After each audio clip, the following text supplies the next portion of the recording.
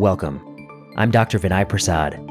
I'm a hematologist-oncologist, and I'm Associate Professor of Medicine at the University of California, San Francisco. In my professional life, I see patients, I teach trainees, and I do research in healthcare policy. This is Plenary Session. Plenary Session is a podcast at the intersection of medicine, oncology, and health policy, and you're listening to Season 3. On this week's episode. This week on Plenary Session, I'm joined by Luke Morris. He's a surgeon, he's a professor at Memorial Sloan Kettering Cancer Center. He is going to talk about his new paper on tumor mutational burden. Does it predict who responds to cancer immunotherapy? Does it vary tumor to tumor? This is a topic that many of you all may know I'm deeply interested in. I participated as one side of a two-sided debate in the Annals of Oncology last year. And let's see what the new data shows. You won't want to miss this discussion. If you like this podcast and want more content, follow me on Twitter at vprasadmdmph. Check out the YouTube channel, Vinay Prasad, MD, MPH. Patreon backers will get access to the slides for lectures I give on Plenary Session. Want to hear from us? Email us your question at plenarysessionpodcast@gmail.com.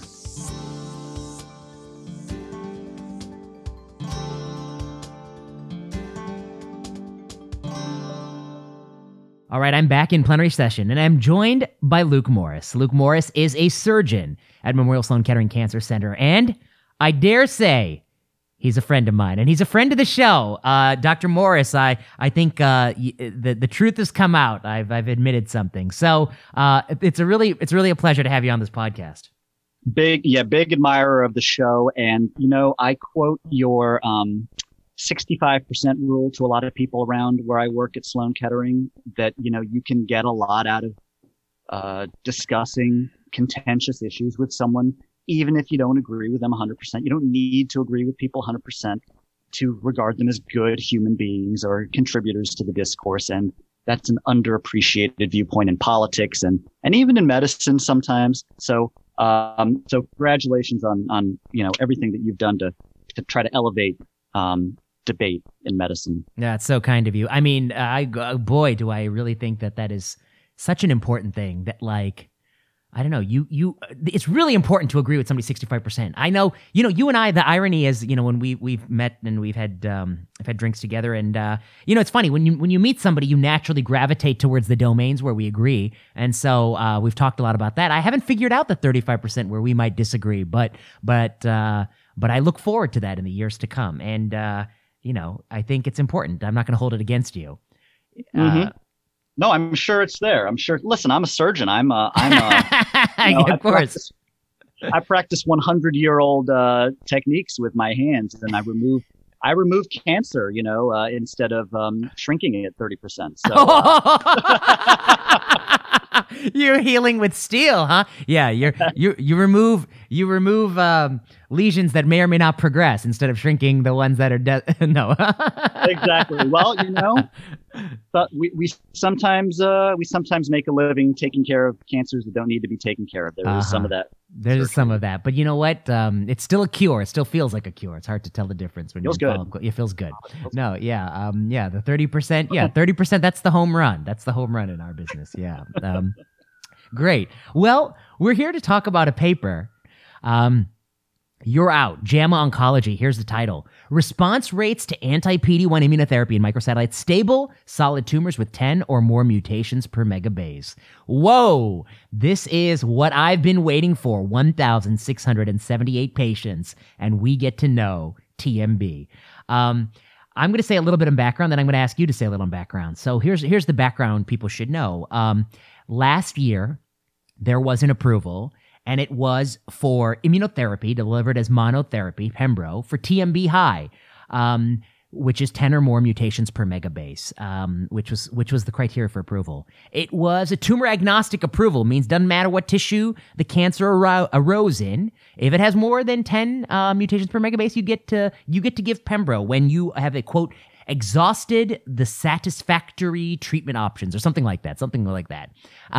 The other key to this is microsatellite stable. Why does that matter? Well, we already had an approval for microsatellite unstable MSI high cancer a couple years ago.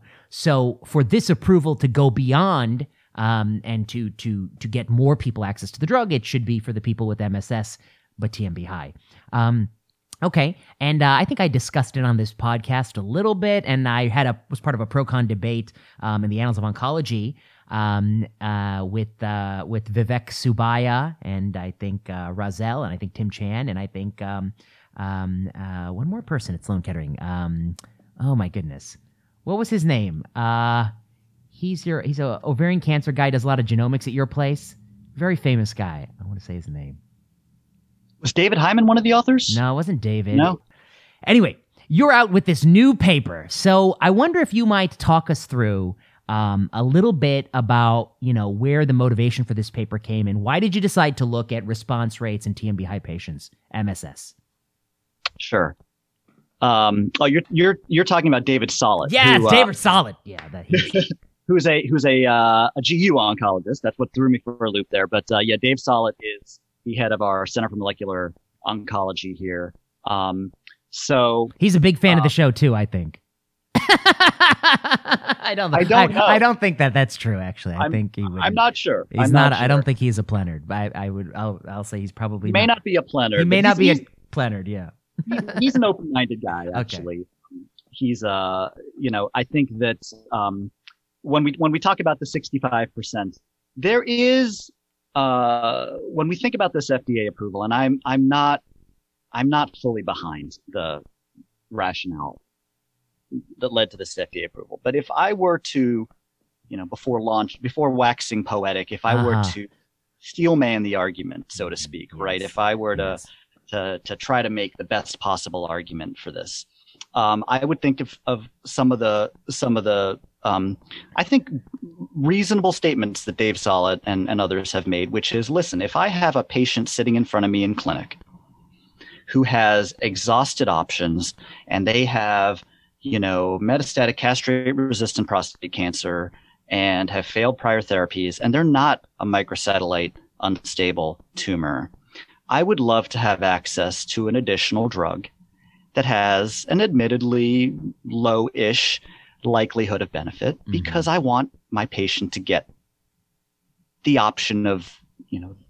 the Hail Mary, the miraculous cure. Right. And that is a philosophy that I think many good doctors have. I find myself sometimes thinking that way. And we sometimes say, well, it's not my job to think about cost effectiveness. I don't know how to think about that. And I look for guidance from other people for that. Yeah. So I think that would be if I were to try to make the best possible, fairest possible argument for broader approval for Pembro, that would be it. And so if we found a way to say, listen, the $200,000 a year, it's about $9,000 a dose every 3 weeks, plus whatever, the $200,000 a year charges to the system for Pembro. Well, who can put a price on a response? I love it, and I want to push you on it a little bit because I want to ask a couple of questions real quick.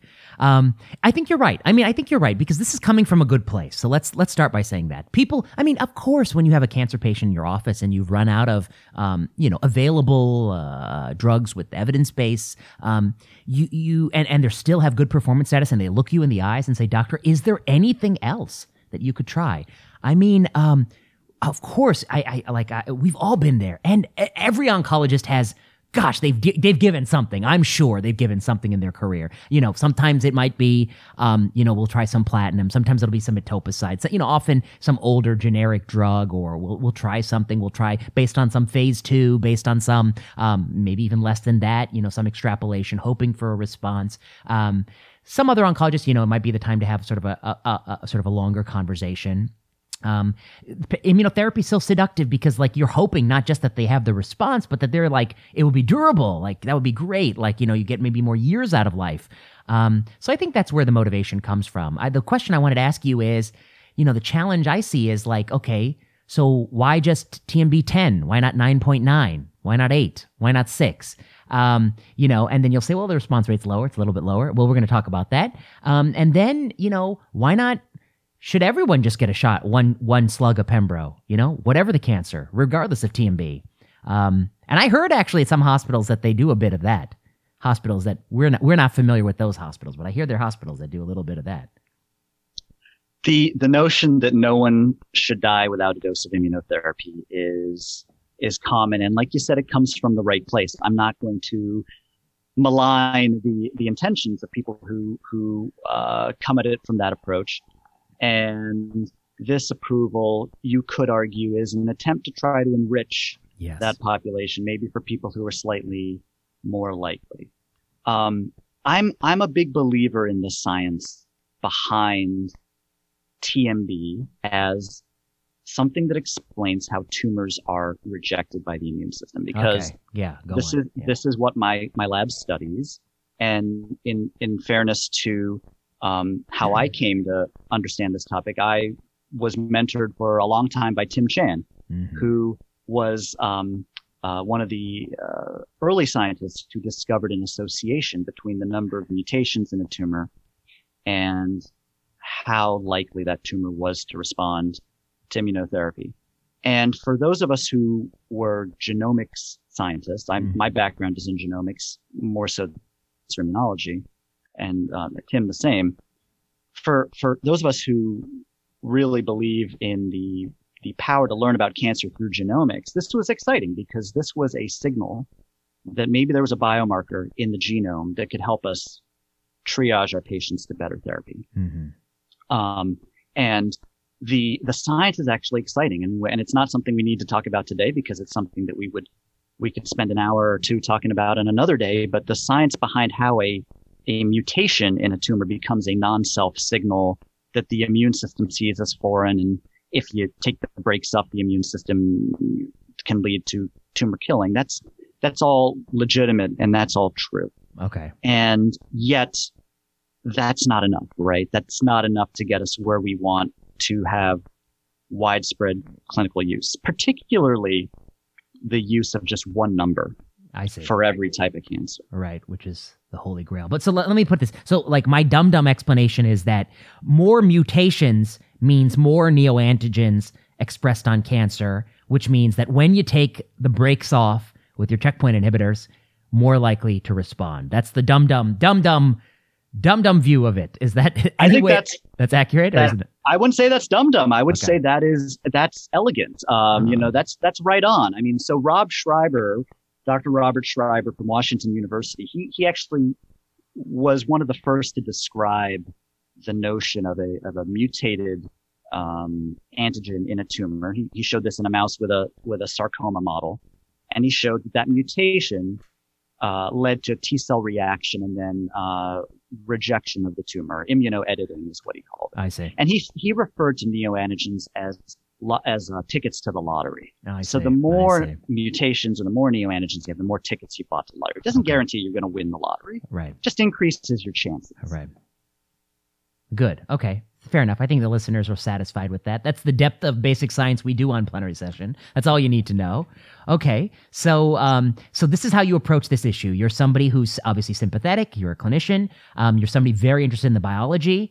And then you saw the approval, but you decided you wanted to take, your sample size is what? It's at least 10 times, 12 times the sample size of the approval.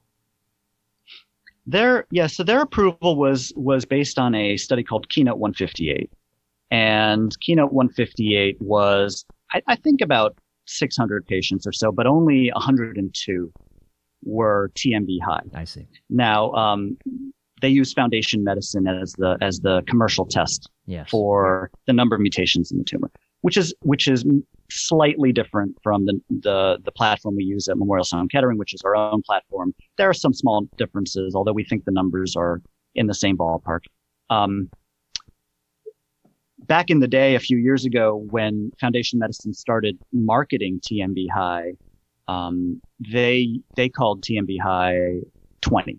They called more than 20 mutations per megabase was TMB high, and their marketing materials all advertised that TMB high was a good thing, and TMB high in the Foundation Medicine publications from a few years ago. If you set the cutoff at 20, that was about 15% of their tumors. Mm-hmm. So if you drop that down a little bit, maybe you capture a little bit more than 15%. We don't know exactly.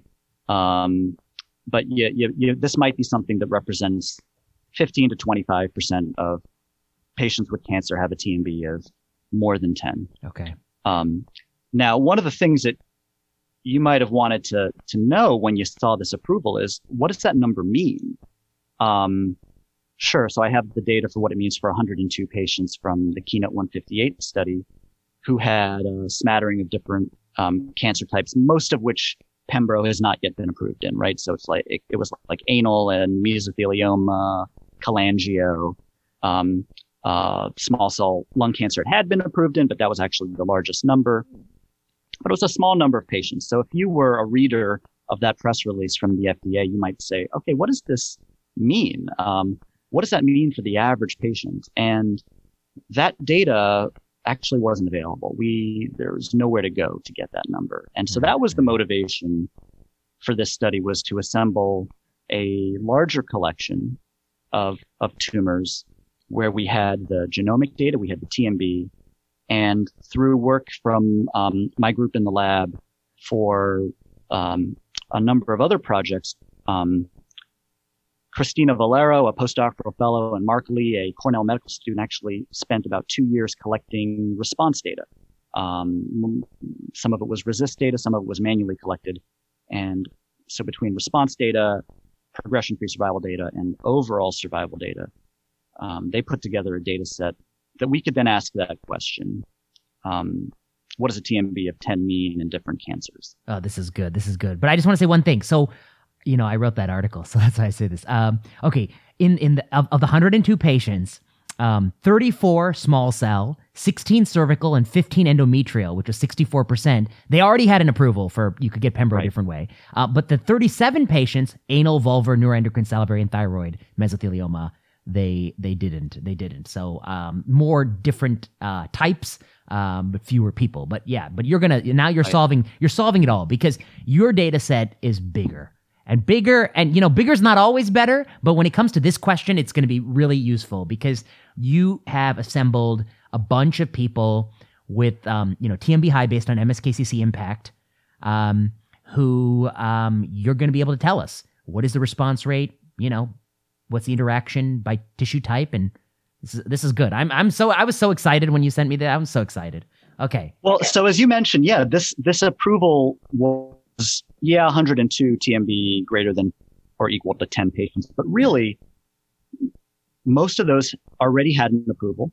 And actually of those 102, many, a few of them had MSI. A few of them were MSI high. So it was actually only 81.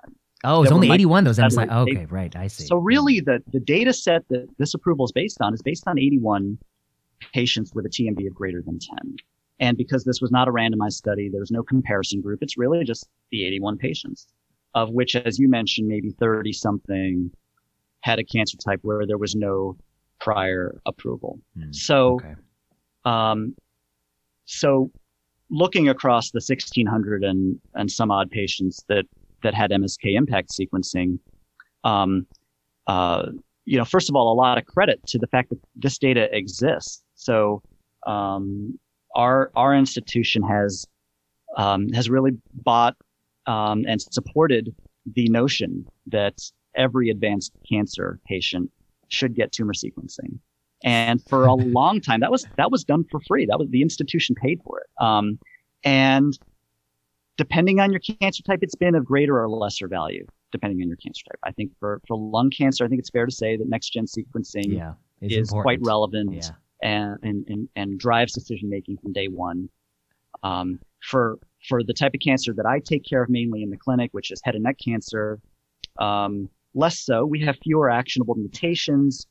We estimate that only about 20% of our sequenced patients with metastatic neck cancer had an actionable mutation, and about 10% of the 20% got matched to a therapy, and about a third of them had a response. And so in head and neck cancer, which is a solid tumor with lots of mutations and lots of interesting biology, in the end, it's only been about 3% of our patients with sequencing who have achieved a tumor response as a result of the sequencing. But it's higher for plenty of cancers and it's lower for other cancers. But the bottom line is that this data was available at our institution, and it's good quality data that we could then go and get the clinical data for and answer that question that you might have thought the FDA would have asked for, which is, hey, what does a TMB of 10 actually mean for different cancer types?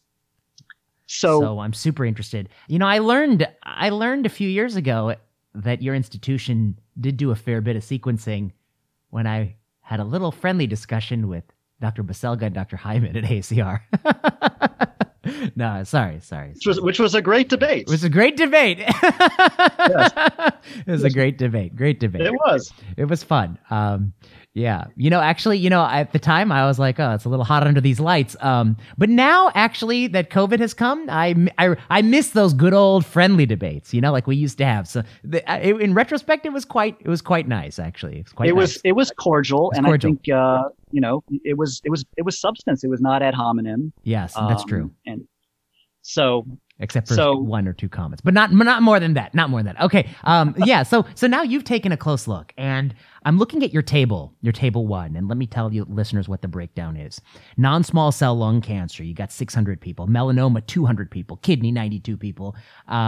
Sarcoma, bladder, head and neck, gastric, small cell, hepatobiliary, and you've got them broken down by TMB less than 10, TMB greater than 10. One thing I noticed when I was looking at this is, where's the prostate? Where's your prostate? What's going on there? We only included cancer types with 25 or more patients. Gotcha. Where we had both the sequencing and we had enough patients who got immunotherapy. The subset analyses get a little wonky below that, so we just decided we'd go with less than 25, and these are all microsatellite stable. So yes, good point. So there are microsatellite unstable prostate cancers that a good number do respond to immunotherapy, but those aren't part of the study because they already qualify, right? Yes, right.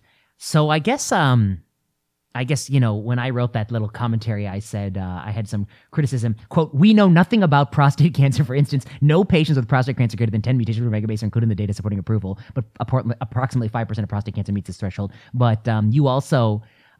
you're not going to be able to weigh in on that, but that's okay. I mean, you're going to give us a lot of very interesting answers. And I think you're right. I mean, obviously, if you included less than 25, the confidence intervals are going to be so damn wide, I'm not going to be able to know what to do with that percentage. So, right, it's not so useful to me. Right, fair enough. So that table gives you the response rate below and above 10. Oh, it's so interesting. You want to, just talk us through this. This blows me away. It's fascinating. It's so fascinating. Well, so you can be a believer in TMB as a biomarker, and you can believe that it has value, that it adds to the prediction of whether someone's going to respond. But a lot of the believers in that, and I think in some ways I'm a believer in that too. I think that it does add value beyond a coin flip. But you would want a tissue specific cutoff. And we showed in a paper in 2019, Robbie Samstein, radiation oncologist, was the first author, that was, with Tim Chan here at MSK. We showed that the optimal cut point to differentiate longer versus shorter survival after immunotherapy with checkpoint inhibitors was quite different from one cancer to another.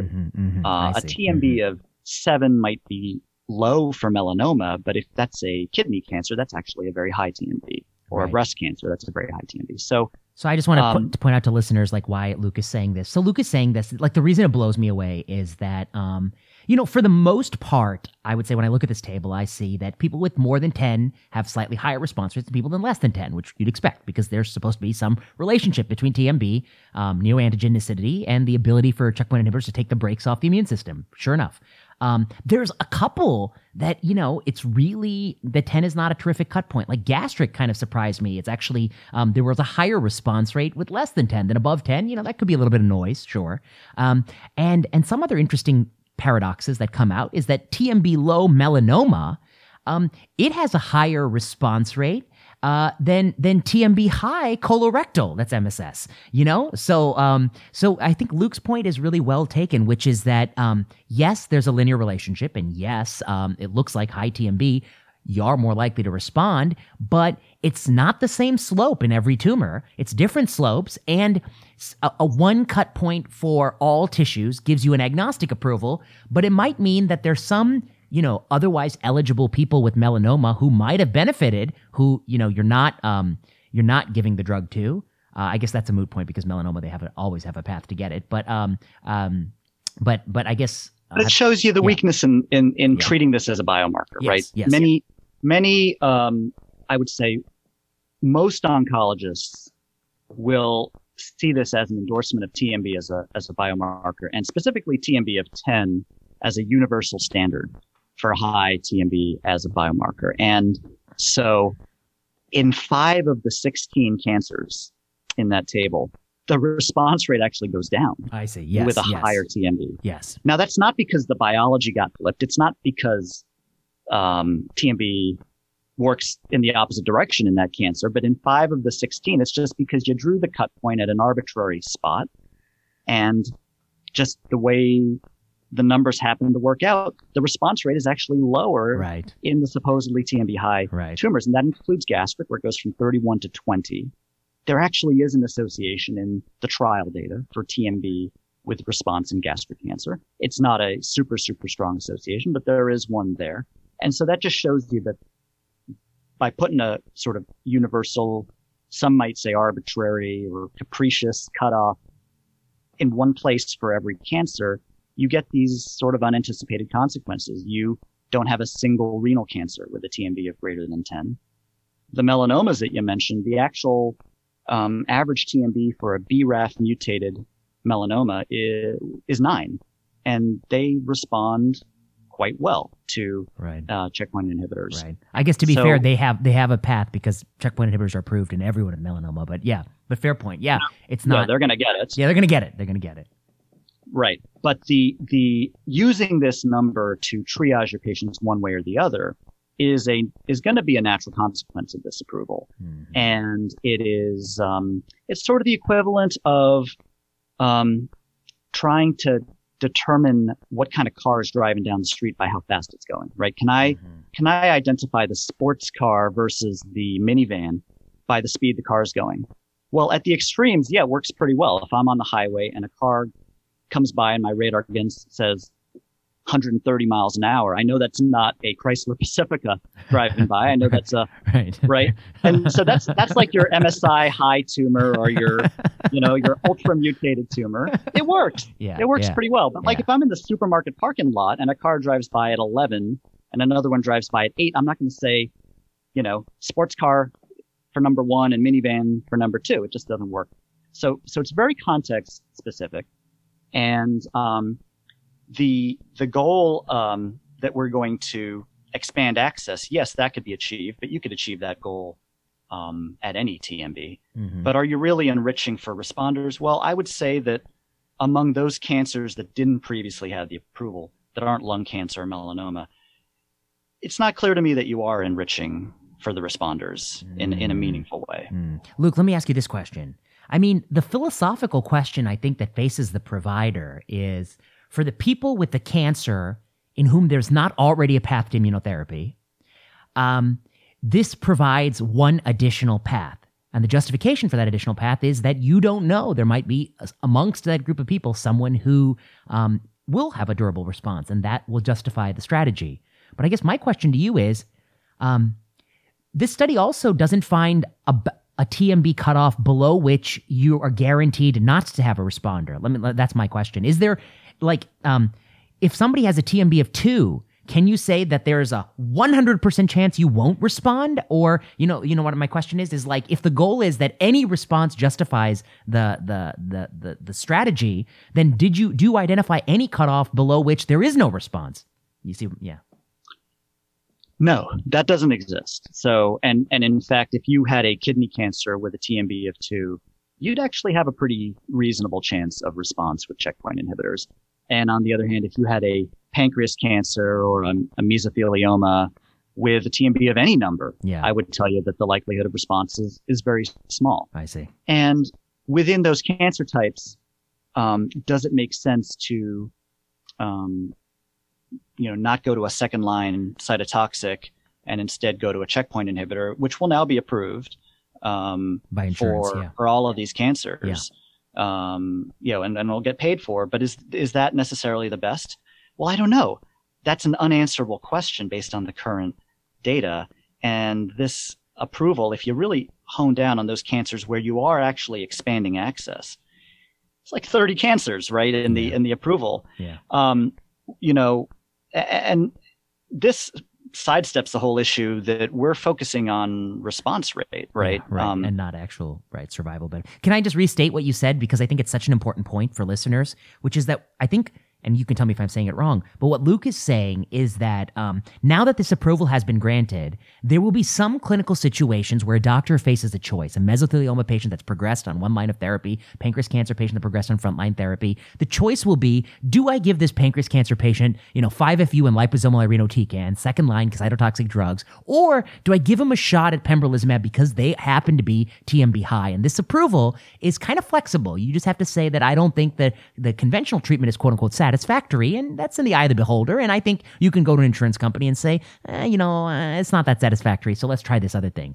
And so it's a real sort of scenario. And I think the insight that you're pointing out is that although we feel as if more approvals give us more options, and that's always good, it is possible that one of the ways the approval cuts is it takes somebody who you would give liposomal irinotecan and 5-FU to and give them instead Pembro, and they don't respond, and they miss that opportunity to get that cytotoxic drug that might have not given them a lot more time, but maybe a little more time. And so there are a few situations where one can imagine that this approval actually choice leads to an inferior outcome than had they not had the choice, if that makes sense. Is that, That's right on. That's very well stated. And the point that I want to make with this article is not that I would advocate ripping away access to drug for a patient with no other options. It's rather that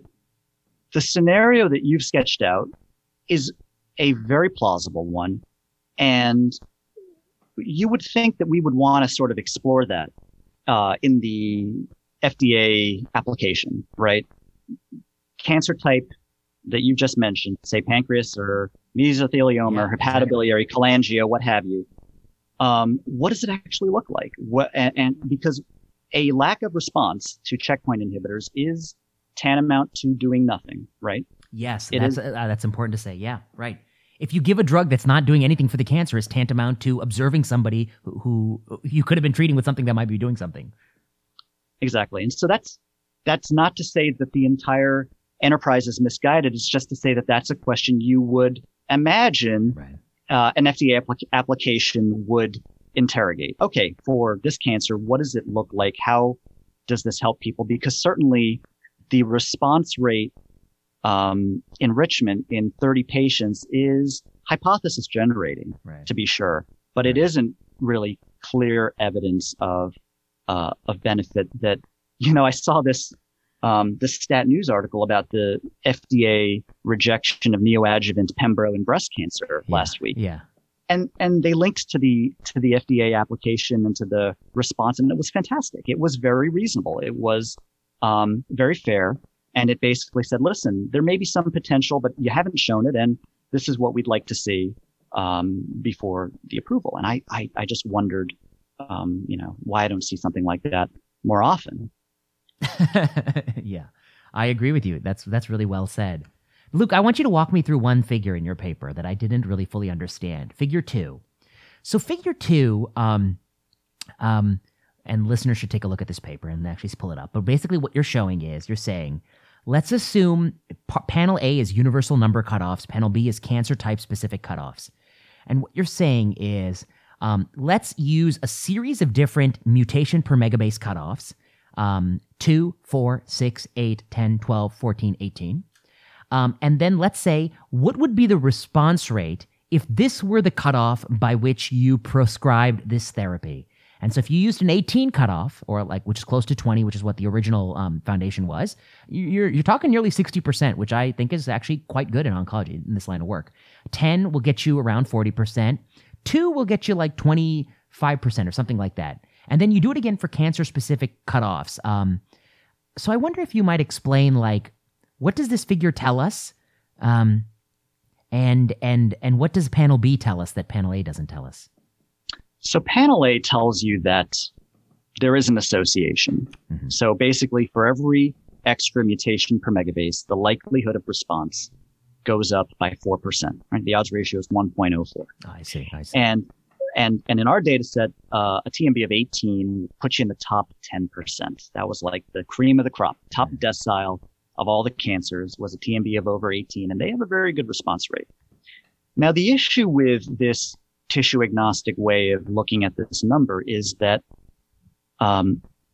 cancer types with high response rates are overrepresented in those higher numbers. So part of the reason that line goes up is not just because TMB by itself is driving a higher response rate, but it's also because the TMB is co-varying with cancer type. Oh, you're right. So yeah, we get more melanomas, right, and we get more non-small cell lung cancers, right, as we go to the right, right, on that curve. And so I have always been a skeptic of that approach because in fact, there are folks who argue, I think their case is significantly overstated, but there are folks who argue that TMB is worthless. And they argue that it's worthless because they say, listen, higher TMB just means more melanoma. I see. Means more lung cancer. They have a higher That's why you did rate. panel B. That's why you did panel B. So I don't think that's correct. I actually think that within cancer type, TMB yes, it still matters. Yes. Does matter. Yes. And so we take that out of the equation in panel B. We happen to be fans. I say, me and the folks who I've learned from, like Tim Chan and the folks in my lab now, we're all kind of fans of the notion of TMB percentile within cancer type. If you're in the top 20% for your cancer, we think that is fair to say is TMB high. Top 10% is even better. And when you go from panel A to panel B, you see that curve kind of flattens a bit because you remove that effect of the melanoma and the lung cancers having the higher TMB and the higher response rates. And you get the actual intrinsic role of TMB within cancer type. And it's still there. It's a little bit weaker, but it is true. It's an accurate association. The biology is real. And yet that doesn't necessarily tell you what this means in terms of clinical use of a biomarker, but it tells you that I think that's where we should be headed. That's ultimately where I'd like to see the TMB biomarker read out. Foundation Medicine has so many hundreds of thousands of tumors. We could say that, right? We could say this TMB of 3 puts you in the top 30% of kidney cancers, but maybe in the bottom 30% of melanomas. And that's we think is more relevant. It's so clever. I mean, what listeners need to know is what he did was, on the left panel, he plotted it out with TMB cutoffs looking at, all the different tissue types. On the right, within each tissue type, he put percentile, 5, 10, 15, 20 percentile within that tissue type, and then he plotted it out. And what he shows is that when you do it that way, there still is an upward curve. And as you get to the top percentile, irrespective of what tissue it is, you're going to have a higher response rate, which proves that, as his point is, that even within a tissue type, TMB does matter. However, the curve is pretty flat for a long period of time until 50, maybe 40, 50 percentile, and then it starts to pick up towards the tail percentiles. And so I think the genius of it is exactly what Luke says, which is that if you had instead of the report saying your TMB is 11, it should say your 75th percentile for your tissue type for TMB. And then you do know that they are slightly more likely to respond than the average bear within their tissue type. Fair enough? Fair to say? Yeah, that's exactly right. Mm-hmm. That's genius. Such a clever paper, man. Such a clever paper. So I wonder, did the reviewers all agree how clever it was? That's a good question. So let's be fair. If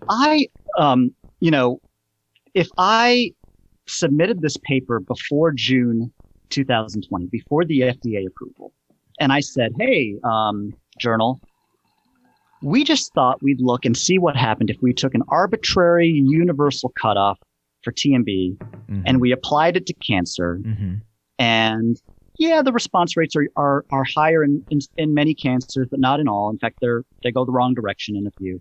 And then if you go to the supplemental where we show the survival data, and I encourage anyone who's interested to look at the supplement for this online. With a TMB of 10 universal cutoff, there is no survival signal except for lung and melanoma. I see. And that survival signal, by the way, does get directionally much better when you use a tissue type specific cutoff, which I think is what I would have asked for if I were, the European Medicines Agency, or if I were, if I were not the FDA, but I was looking at this application, I might say, can you give me a better cutoff? And that seems to make more sense. But if I had submitted this paper with that, prior to that FDA approval, people would have said, this is kind of a mediocre paper. I mean, what's your message here? TMB is interesting, but it doesn't work that well in all cancer types. And the survival signal for greater than or less than 10 is kind of not there. A reviewer probably would have said, this paper, I don't really know what to make of it. It's not that interesting. And they would have rejected it. So we only got this in because the FDA approval made it relevant to look at this number. But no, I think the reviewers in this world of 280 characters where you want to either be the big booster of tumor sequencing and TMB, or you want to be the big naysayer who says it's worthless, it is sometimes more nuanced views that get shut out. But actually this time it was okay. So we managed to survive this one. Maybe it's not politicized enough, or we got the school's debacle distracted. That's right. Everyone's eyes off the ball. There are a lot of other things to talk about. No, I think it's super clever. And I find the whole thing really, really important. I mean, it's really the core of what we do in oncology. And if you allow me to just point out, but the core of oncology is, I guess, the management of metastatic cancer in oncology is a series of interrelated questions. One question, of course, is what are the things we do to people to help them live longer, live better lives? And the right answer is randomized trials help us ascertain that. And in the beginning of treatment, frontline, second-line therapy in many common cancers, we do have good randomized trial data. Then the next question is, for somebody who's exhausted those prior lines of therapy, what are the things you can do that might help some fraction, but admittedly, you don't always have the randomized data? And of course that doesn't exist in all the tumor types because there's so many situations that could be, and we just don't have those trials yet, and that's where this kind of question comes. And then to me, I think the added layer of interest is, when you take a drug that's sexy, and Pembro is sexy, I think it's one of the sexiest drugs we have, and you approve it in that latter line, it is natural and intuitive that people are going to bleed what the last line is. They're going to move it up a little bit because they're going to say, I'd rather try something sexy, even if that means forgoing something that is a standard. And that's not an ill intent. That's just the way new and shiny gets our attention. And so an approval like this will have some spillover where, there's a gray space in oncology, which is did they really exhaust all the prior therapies or not? So I think that's part of the intrigue of it. I think the other part of it that's super intriguing is that it is a continuous biomarker, but our decisions are binary. Do I give a drug? It's a binary choice that doctors face, but yet, this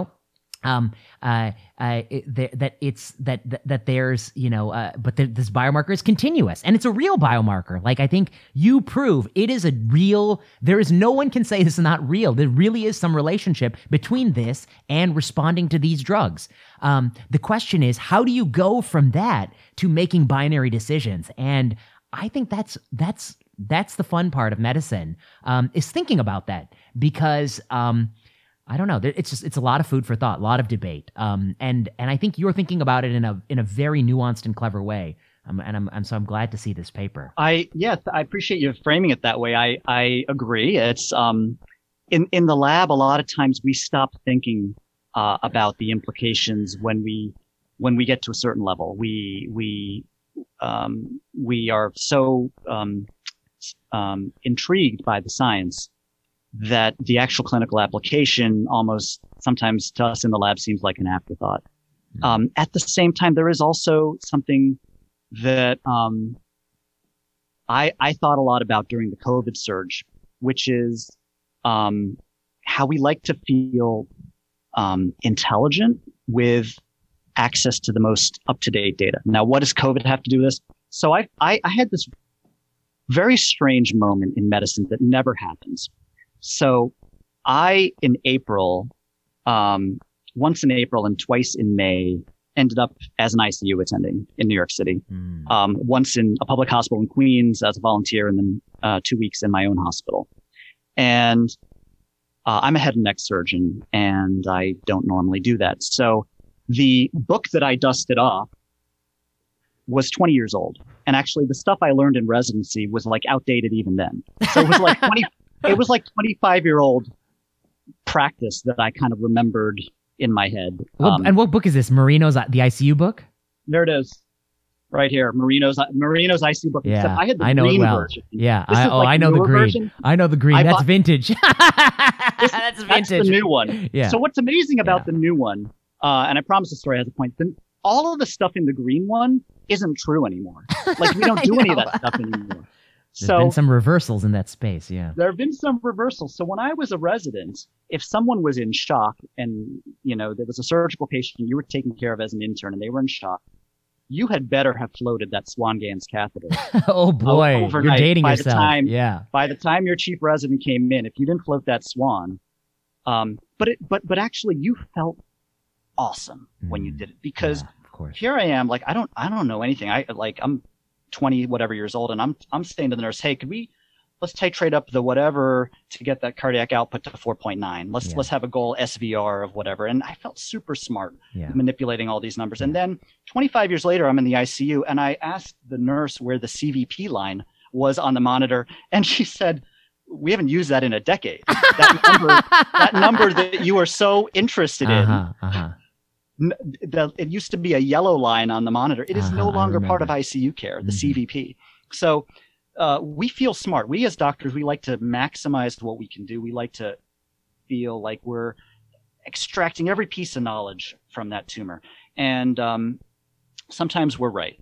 And I think TMB is a case where just the crude number without any other context does make us feel like we're trying to extract all the knowledge, all the information out of that tumor for that patient. And yet we don't actually know that the clinical benefit has followed from the use of that number. That's so well said. I think, there's an article, I think it's a long time ago when those Swan-Ganz studies came out, the randomized control trials. And there's an article by Jesse Hall, and I think he talks about the seduction of physiology. But I think it's a deeper seduction. It's the seduction of numbers. It's the seduction that when you measure something and put a number on it, it's so seductive that those numbers are of paramount importance in like decisions we make. But a lot of medicine has been the recognition that some of those numbers lead to decisions that don't always make things better. CA-125 being a great example. And I think the Swan-Ganz being a great example. Boy, did that put out a lot of numbers. I mean, you could know the wedge pressure. You could do thermodilution. You could put that cold water on one side and see the temperature at the end. It was super cool, right? Super cool. I mean, super cool. You felt like such an awesome doctor getting that info. And mind you, just to be fair to my training, all of the randomized studies that showed that the pulmonary artery catheter did not improve outcomes had already been published during the time that we were using them. We just didn't, I know. We didn't read journals back then. Well, that's how I was with all of the sort of really some of the landmark cardiac stenting trials were published in the years after, of course, they were really kind of neglected and disregarded. I mean, that's one of the challenges with reversals, I think, is that phenomenon of lag time inertia. Okay, here's one question I wanted to ask you. Last question. It's not about your paper. It's about life in general. You're a surgeon. You're a head and neck cancer surgeon.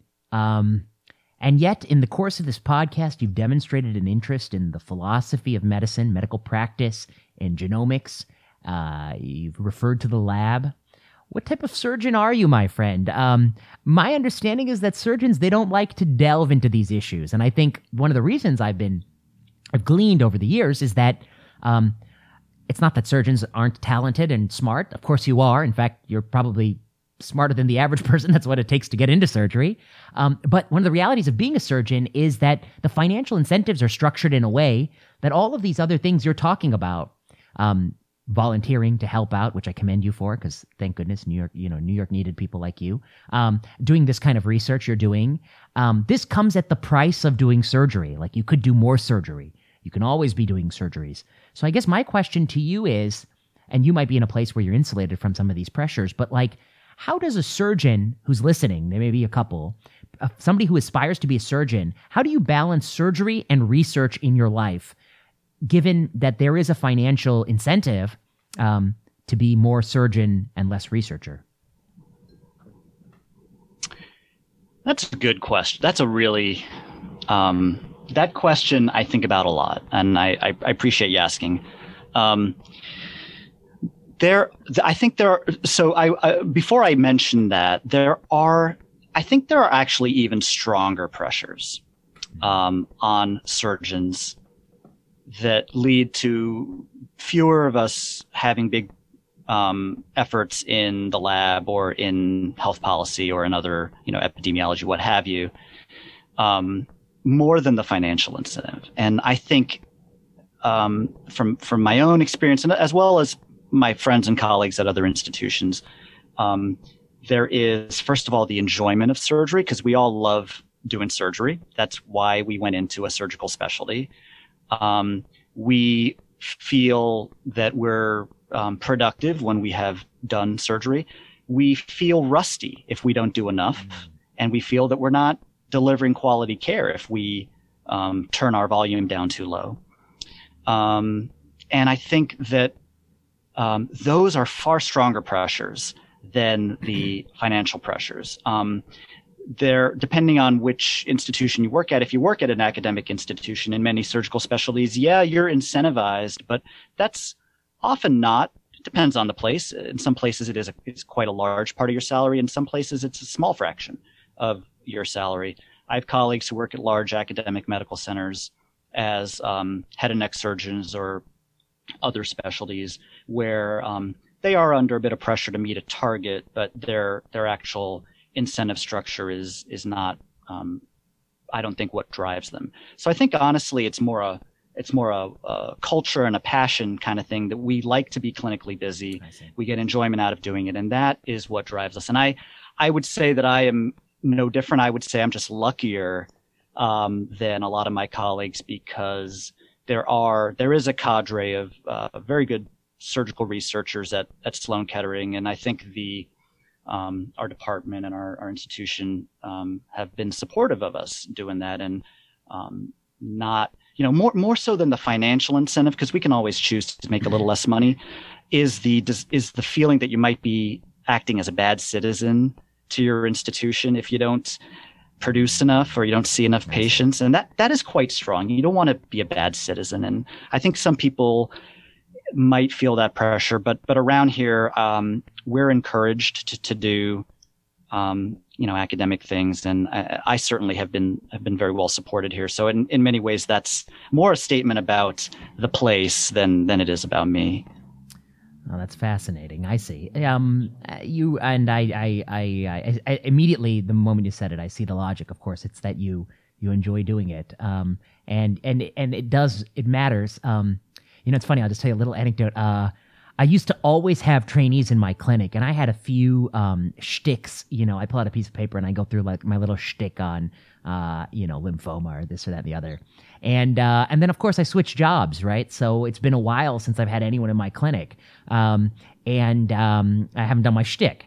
And it's COVID, and so nobody's coming anyway. And then all of a sudden, some people started popping into my clinic, and I was like, oh, okay. And then finally I was like, oh yeah, you got this little shtick I like to tell them, just so whatever trainee person who's there feels like, they didn't just waste an afternoon. And I really do feel bad because we're doing very specialized stuff. So I want them to get something out of it. And so I started to do my shtick, and I was like, Jesus Christ. I was like, what did I usually say here? And I was like, forgetting it. And of course, this is the analogy to surgery is like, if you don't keep doing it, you forget it. And this was like, obviously nothing like what you do, which is of course much more important than my little piece of paper shtick that I do. But there's a lot of truth to that, right? Which is that practice does keep you sharp.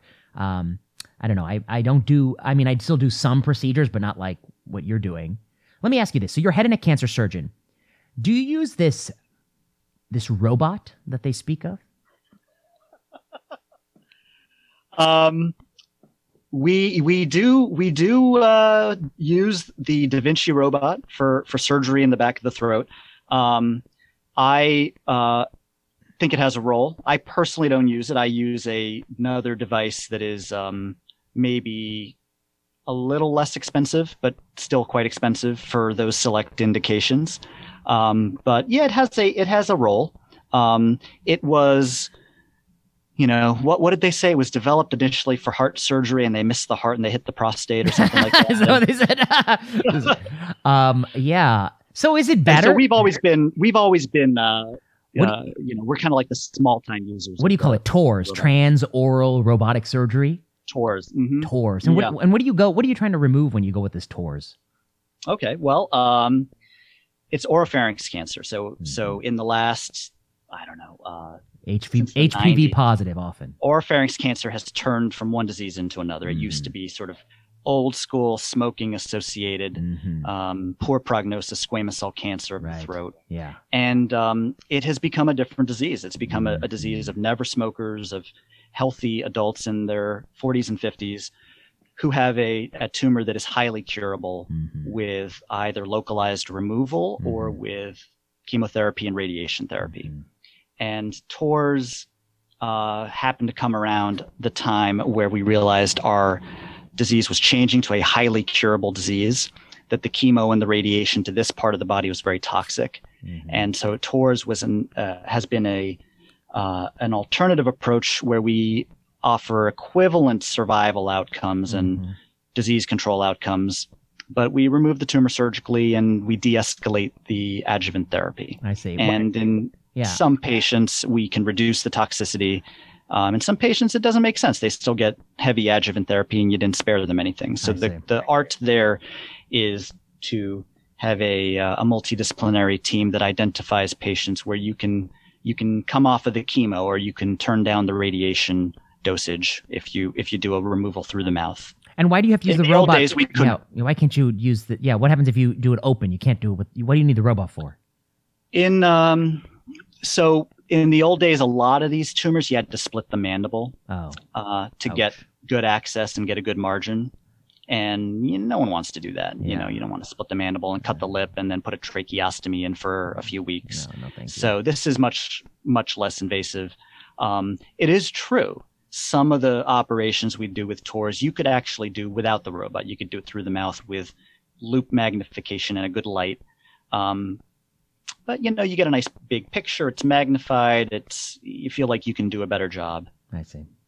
All right. Well, this is food for thought. I've always been fascinated. I did say, I don't know if I ever told you this, but sometime in the course of my 5 years in Oregon, there was an opening in the VA head and neck cancer clinic. And of course, it wasn't what I set out to do, but I was a junior man. I was a junior person on the totem pole, and so when there was the opening, I was the filling of the opening. I filled the opening. So I joined a multidisciplinary team in head and neck cancer, and I worked alongside a surgeon who was he was a couple years ahead of me in medical school, and he had sort of a reputation for being like the best student. And over the course of the time I worked with him, I found that was true. He was the best student, became the best doctor. He was a great doctor. And there's a radiology person. And I will say that having done that for some time, I walked away with a few things. One, I find it to be actually incredibly fascinating. And much more fascinating than I had initially thought, than my preconceived bias.